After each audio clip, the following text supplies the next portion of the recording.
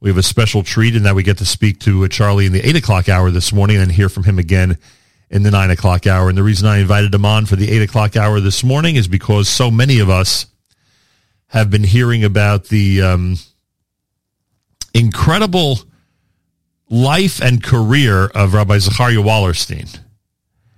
And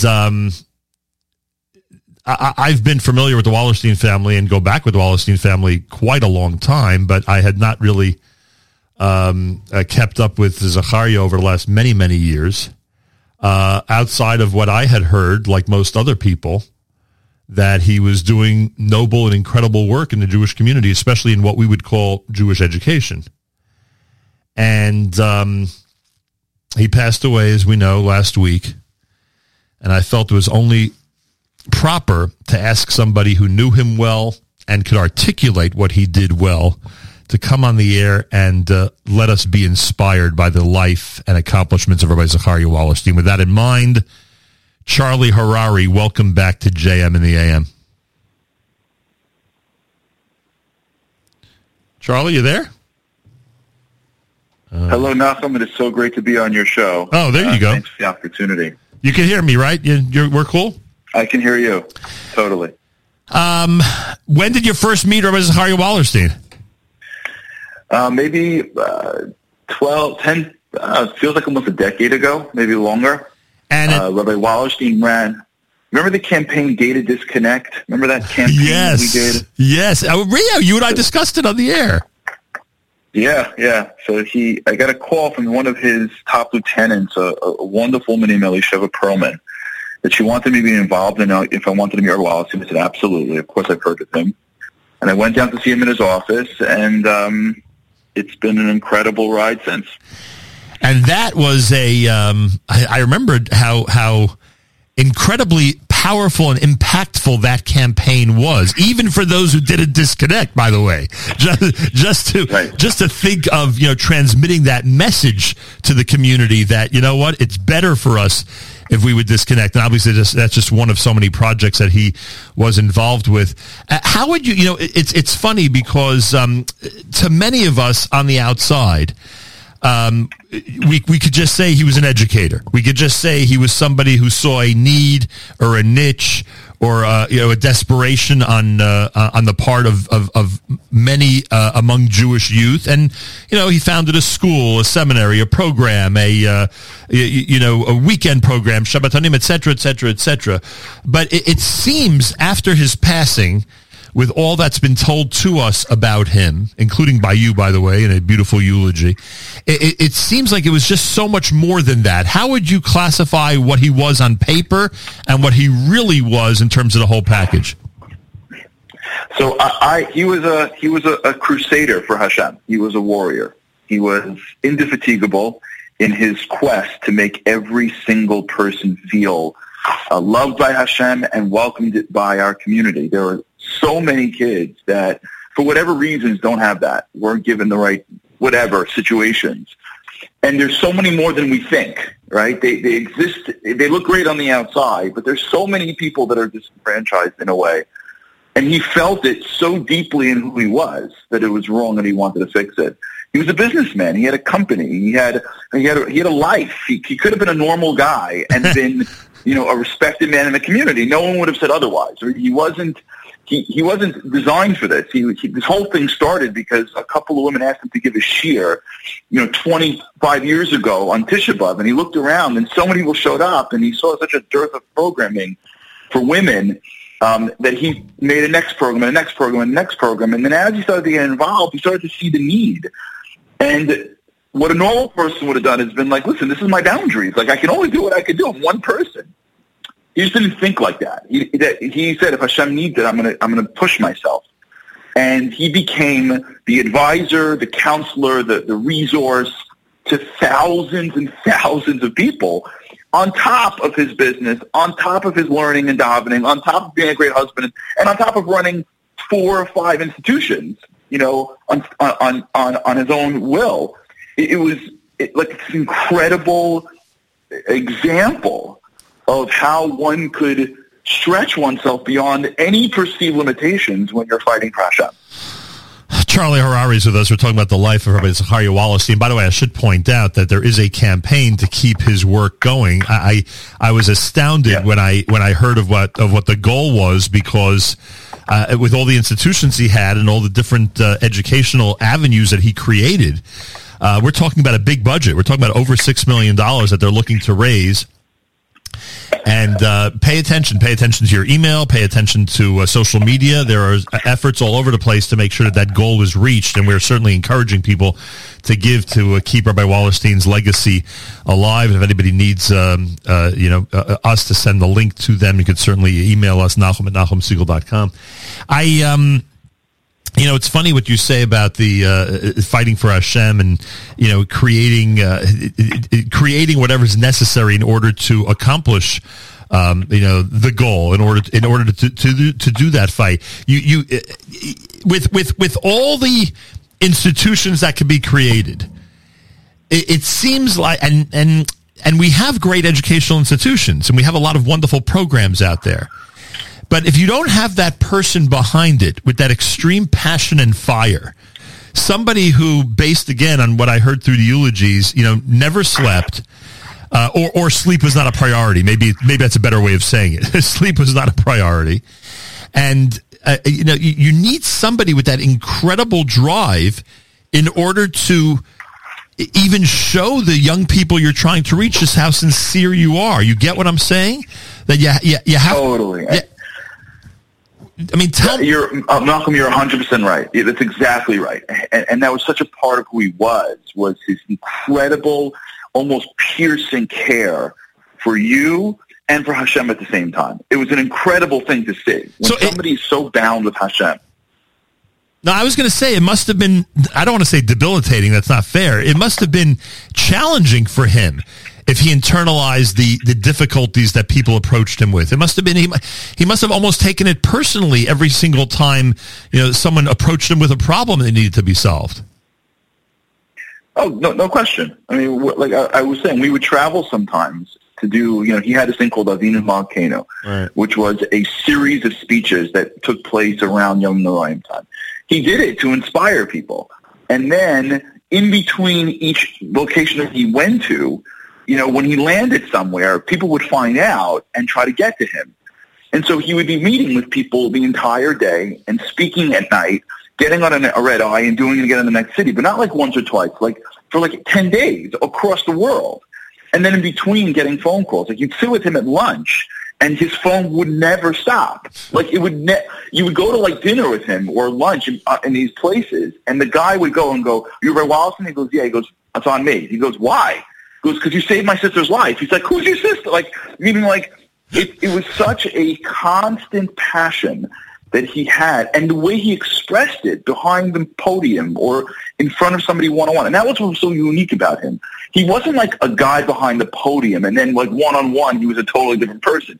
It was the same guy. You know what I'm saying? It was the same passion and the same purpose to do this. And yes, he took it so personally, which is what drove him. And he's famous. He told me the story this story is going around, but he told this to me years ago, that one time he was sitting in a room trying to raise money, and one of the guys was making fun of him, all this money for just a few kids, and it happened to be that the kid he was trying to save was that guy's daughter. The guy didn't even know what his daughter was up to. And here he is mocking him for making so much of a big deal for a few kids, and he's thinking, it's your daughter I'm trying to save. And he said, you have to look at every decision as if it was your daughter. And that's how he was able to move mountains. I mean, he moved mountains. He started rehab centers. He started schools because he saw each kid as if it were his daughter, if it were his son. Yeah, 100%. And by the way, that's he once said that, right? When they're using that line about raising money as if it's your daughter, that was something that he actually had said, right? Yeah, he said that in a speech. He first said it in a meeting, and then told the story over without using names in his speech. But I've heard it from him. I can't even tell you how many times we'd be talking about something, and I'd be thinking to myself, you're insane. You're going around the whole world for a kid. like a kid. Like, he's changing his whole life. He's flying across the world. He's starting centers. And he look at me like he'd almost like know what I'm thinking. He'd be like, each kid is Hashem's daughter. Each kid is Hashem's son. Like, we say it. He believed it. Like, he really lived his life, which is such an unsustainable thing. And you know what the best part is? That it didn't take away from his family. His family didn't feel taken to the side. His wife didn't feel pushed to the side. He was able somehow, his way, to include his family and to be there for his family, but at the same time, I mean, he once told me a story that he came home at 3 o'clock in the morning, at 1 o'clock in the morning, and then got a call. He had to go to a psych ward to take care of a kid. Went to the psych ward, right? And then drove to his house. He said that he pulled into his driveway at 3 a.m. He said, Shachos was like in 3 hours. He said he didn't have enough cars to go into his house. So he pulled, this is in his driveway, so he pulled his car seat back and slept in his car because he didn't have enough strength to walk into his house. Like, that's not normal. That doesn't happen like with the Chaim, right? This is a guy who lived, he passed away. And he told it to me like as if it was a normal part of his year. There are just some nights that I don't get home because I'm running around, and he didn't even say it like as if it was a tircha. He said it as if it was a privilege, which was unbelievable. That's how he took it. Rabbi Wallerstein, LegacyFund.org, by the way, folks. That's the website, Rabbi Wallerstein, LegacyFund.org, Rabbi Wallerstein, LegacyFund.org, if you want to see these activities and the incredible institutions that he created continue. And I think everybody in the community and everyone in the sound of my voice should certainly pitch in. Rabbi Wallerstein, LegacyFund.org. So important to keep these going. Charlie, with so many thousands seeking him out, I don't want to say this from a negative standpoint. I think you have a way of turning this into a positive, frankly.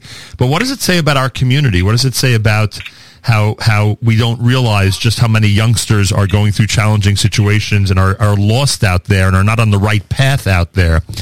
And and he understood that, obviously, and attracted thousands with his words and with his advice. What would you say it says about our community and the work that we need to do in this area? We're always growing. A lot of it is parents and families, and we always have to be moving and trying to bring our kids to a place of health and happiness. But I think we're at a place where people are responding. But yeah, we could always be more. The level of empathy and the level of programming that we always need to make sure that all of our kids are growing, because we have a big challenge ahead of us, right? We as the Jewish community want to be successful in multiple levels, right? It's not an easy task to be spiritually successful and religiously successful and financially successful to maintain a lifestyle, right? There's so many things that we want, and we strive, and Hashem pushes us to strive for such incredible excellence that it's hard. And institutions can't keep up, and institutions can't, get the money in and be able to deliver such bespoke education. And so it's the reality of a nation that's constantly battling every which way and still growing to be greatness and being a light into the nation. And I think we're moving in the right direction, in my opinion, institutionally. I think we're moving into a much greater and more empathetic place for kids. And Or Wallerstein is an example of others. There are those that are out there. I don't know how many. There are those that are out there that have dedicated their lives clearly to this. And he's a model of it. And I really hope that other people now will look at Or Wallerstein and say, hey, I want to do that too. I want to have this type of impact. And you don't have to do it for 1 million people. You don't have to be Or Wallerstein. Even if you do it for 5 people, it's still changing the world. And that's, by the way, what he would say. He would say, what's 1 million people? Like, he wouldn't even feel like that. Right. He would just see lots of ones. He would be like, no, it's just one. I'm saying? He wouldn't even think that he's helping thousands. Because in his world, he's just helping the next person. He's helping one multiple times. Exactly. Someone said to me that, he had this idea, I'm sure you're familiar with it, of renting out the bowling alleys so that kids would have a place to go to on a Saturday night, in an exclusive atmosphere as opposed to, some of the places that people like to hang out. Yeah. And when the funding dried up, you would think that it would be a tough sell, so to speak. But this specific person told me that they went ahead and they arranged a fundraiser to keep the bowling alley concept open because they understood that his strategies when it came to these things were really effective. A lot of people would poo-poo, what are you sponsoring bowling nights for kids? And that's important in terms of their development, in terms of the, getting them on the right track, et cetera, et cetera. But if that's what it took, if it was a, out of the box concept like that, he was ready to implement it and make it happen. Oh, yeah. He was famous for this. He would empower people to do things that other people would be like, you got to be kidding me. To dance or to write poetry or to get involved. Like, he was always taking, and that's one of his godlessness, was that he saw you as a unique diamond, and he saw himself as the guy who was going to try to help polish it. And he never tried to make you somebody else. It was an amazing thing. And when you were with him, you felt it. Sometimes you're with somebody that you feel that there is something else they want you to be, right? You kind of feel that you're not enough. Right. Even if they don't say it. Like, even if they don't make you feel bad. Right. If you're with them long enough, you kind of sense that they're thinking, like, when are you going to step up, right? Right. He wasn't like that. He was always underneath you, right? He was always supporting you. He was always saying, you're much more incredible than you think. And that was how he built his schools. He saw some of these girls that the world really shunned. And he saw something in them, but like legitimately, he wasn't faking it to get them to be frum, right? He legitimately saw a greatness. And then they felt that. And because they felt that, they sort of sorted themselves. And that's how he thought. So it's his way to go, what am I knocking out the bowling? They're going out anyways. Let's make it more of a better culture. He saw the world from the position of where you were sitting versus the position of where he was sitting. And that was part of his godless, to do that. Almost always, right? And still at the same time to be super frum and to care about everything. Like, he wasn't, he didn't come from a place of giving up. But he saw people so wonderfully that they saw it in themselves. Pretty amazing. Charlie Harary is with us. It's Rabbi Wallerstein, LegacyFund.org, Rabbi Wallerstein, LegacyFund.org. We felt it was appropriate to get this audience involved in the work of Rabbi Wallerstein after everything that we have heard over the last a week or so. And Charlie is somebody who worked with Rabbi Wallerstein very closely and can attest to the fact that he was exactly the way that everybody is describing him. The fact that he could look at somebody, a young person, and look at them as a diamond, look at them as, with potential, look at them with, greatness, even though, of course, they were still at a point where on the exterior they were involved in things we wouldn't want anybody involved with, is such a unique and amazing trait. What does that tell us about us? We as parents, we as people in the community who deal with younger people at times in different venues, if we would just turn that switch a little bit like that and have a positive attitude even toward those who at the moment might be disappointing us, the chances for things ending up in a good place are much greater, wouldn't you say? Yeah, you just hit on the nail, and that's something that's so critical. I think that's the golden ring, if you will, of parenting and education, which is the hardest thing in the world to get, which is the ability to see the greatness in somebody when they're disappointing you. That's it. Like, you just nailed it, right? When a kid's like sort of getting there, you can always like say, "Come on, you got this." When a kid's doing great, it's always easy to support. But when a kid's disappointing, to still see their greatness, even though you're disappointed in their actions, and that's the difference between what they do and who they are, that takes a great set of eyes, right? Those are spiritual eyes, to see who somebody is, even if what they do is not corresponding, and to know in your core that person looking at is a piece of Hashem, Chelek Elokam Imal, and maybe they're acting that way for reasons that are totally beyond what you think. And he proved it time and time and time again. He proved it time and again. You take somebody who on the surface seems like they're one way.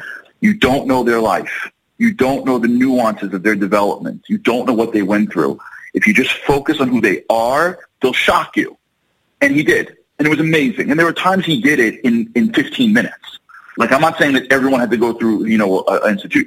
There were times that he sat with someone 15, 20 minutes and hit right in and changed the person, because that person never had anybody believe in him before, like they never saw that. And he spotted it like you can't believe. Like he told me things and how he was able to size up situations that were like, it was unbelievable. I did it on people. They were like, how did you know? Like, holy cow, this stuff really works. Like, he really knew when someone said that they hate Hashem, that they never really hate Hashem. Like, he knew where it came from, because he saw them in a way that even they didn't see themselves. So when they themselves said, I'm not enough or I can't, he never even bought it. Like, you know what I'm saying? So, like, he was able to immediately see past it, because he never even bought their own rhetoric. You know what I'm saying? That he never, he couldn't even, so they talk bad about themselves. He couldn't even believe that. Yes, it was like watching like someone's like a magician operate, because when you believe in people so much, you see things in them that they don't see in themselves. Yeah, and he didn't shy away from discussing his own challenging situations in his life, which I think also, when someone makes themselves real, when they portray themselves as a regular human being, with positives and with flaws and everything in between, I think that really helps the youth in our community, relate to somebody when they're willing to be open and honest about, hey, I know what this is all about, and and we're going to get through this. You know what I'm saying?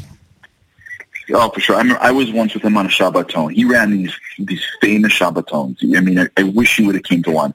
They were Ornav Shabbatons, and the crown jewel of the program was the Friday night Q&A, right? And the first time when he goes, don't plan to go to sleep, I said, yeah, right. I've been to Q&As before. He goes, no, seriously. And it's a all-you-can-ask, no-end Q&A. When I went into one, I finished, I think, at 4 a.m. Sometimes they go straight to Shachar. Right? And people come out. It's unbelievable. And you have to see it to believe it. Hundreds of girls, women, in the crowd, ask whatever you want. Nothing is taboo. And 3 to 5, people in the front answering. It's fun, and it's cry, and you laugh. It's unbelievable. So I was at one with him, and a girl asked a certain question. And it related to a challenge that he went through in his life. And it was embarrassing to talk about it. And he got up and said, I want to tell you what I went through. And I couldn't believe my eyes. Here is Rabbi Wallerstein, the head of this program, in front of 400 people, telling over something that he was challenged with.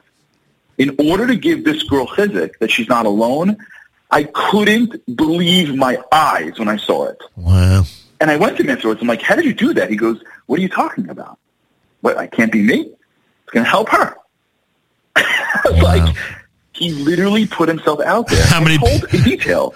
How many people would think a million times before ever doing that in public? Oh my gosh!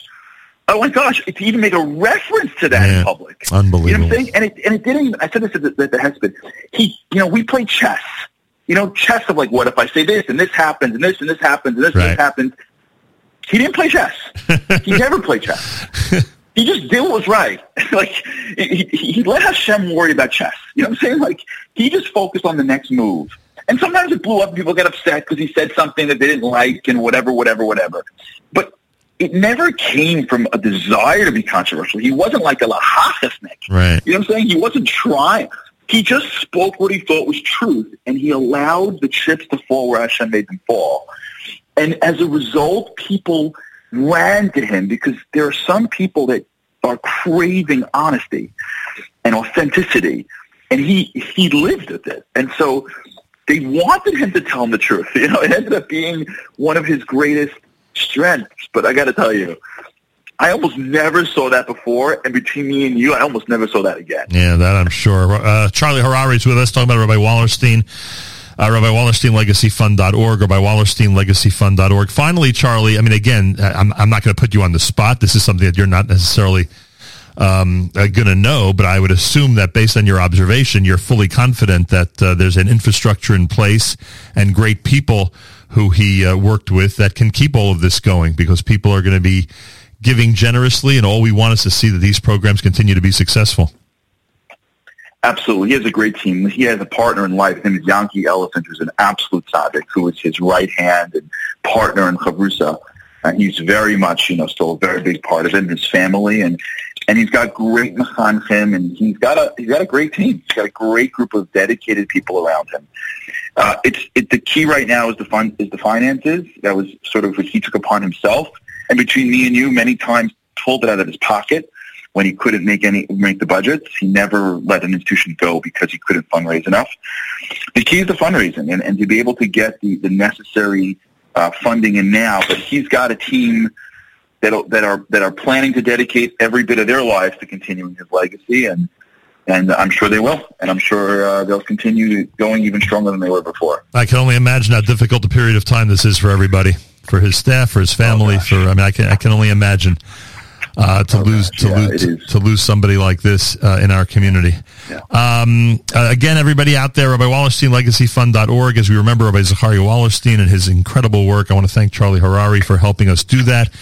And Charlie, if there's one thing we learned, sincerity, being open and honest with our children and grandchildren, showing them love and letting them know that they are diamonds.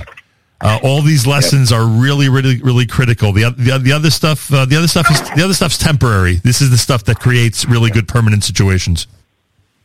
For sure. He would always say happy kids are the ones that are able to become more connected to Hashem. Like, make sure your kids are happy. Right. Make sure they feel loved and respected. And then they'll be bigger. They'll connect to Hashem when they feel the love from their family. It's so critical. Pretty and he stood for that. Pretty amazing. I thank you as usual. And we'll hear from you again in just a few minutes. And I thank you for that as well. Thank you. It's an honor to be on the show. Thanks, Michael. Appreciate that, Charlie. Remembering Rabbi Zachariah Wallerstein, my thanks to Charlie Harary, who knew him well. Those of you out there who are inclined to support work that's really important and vital, Rabbi Wallerstein, LegacyFund.org, Rabbi Wallerstein, LegacyFund.org. More coming up. You're listening to a Thursday morning Sefira format edition of JM in the AM.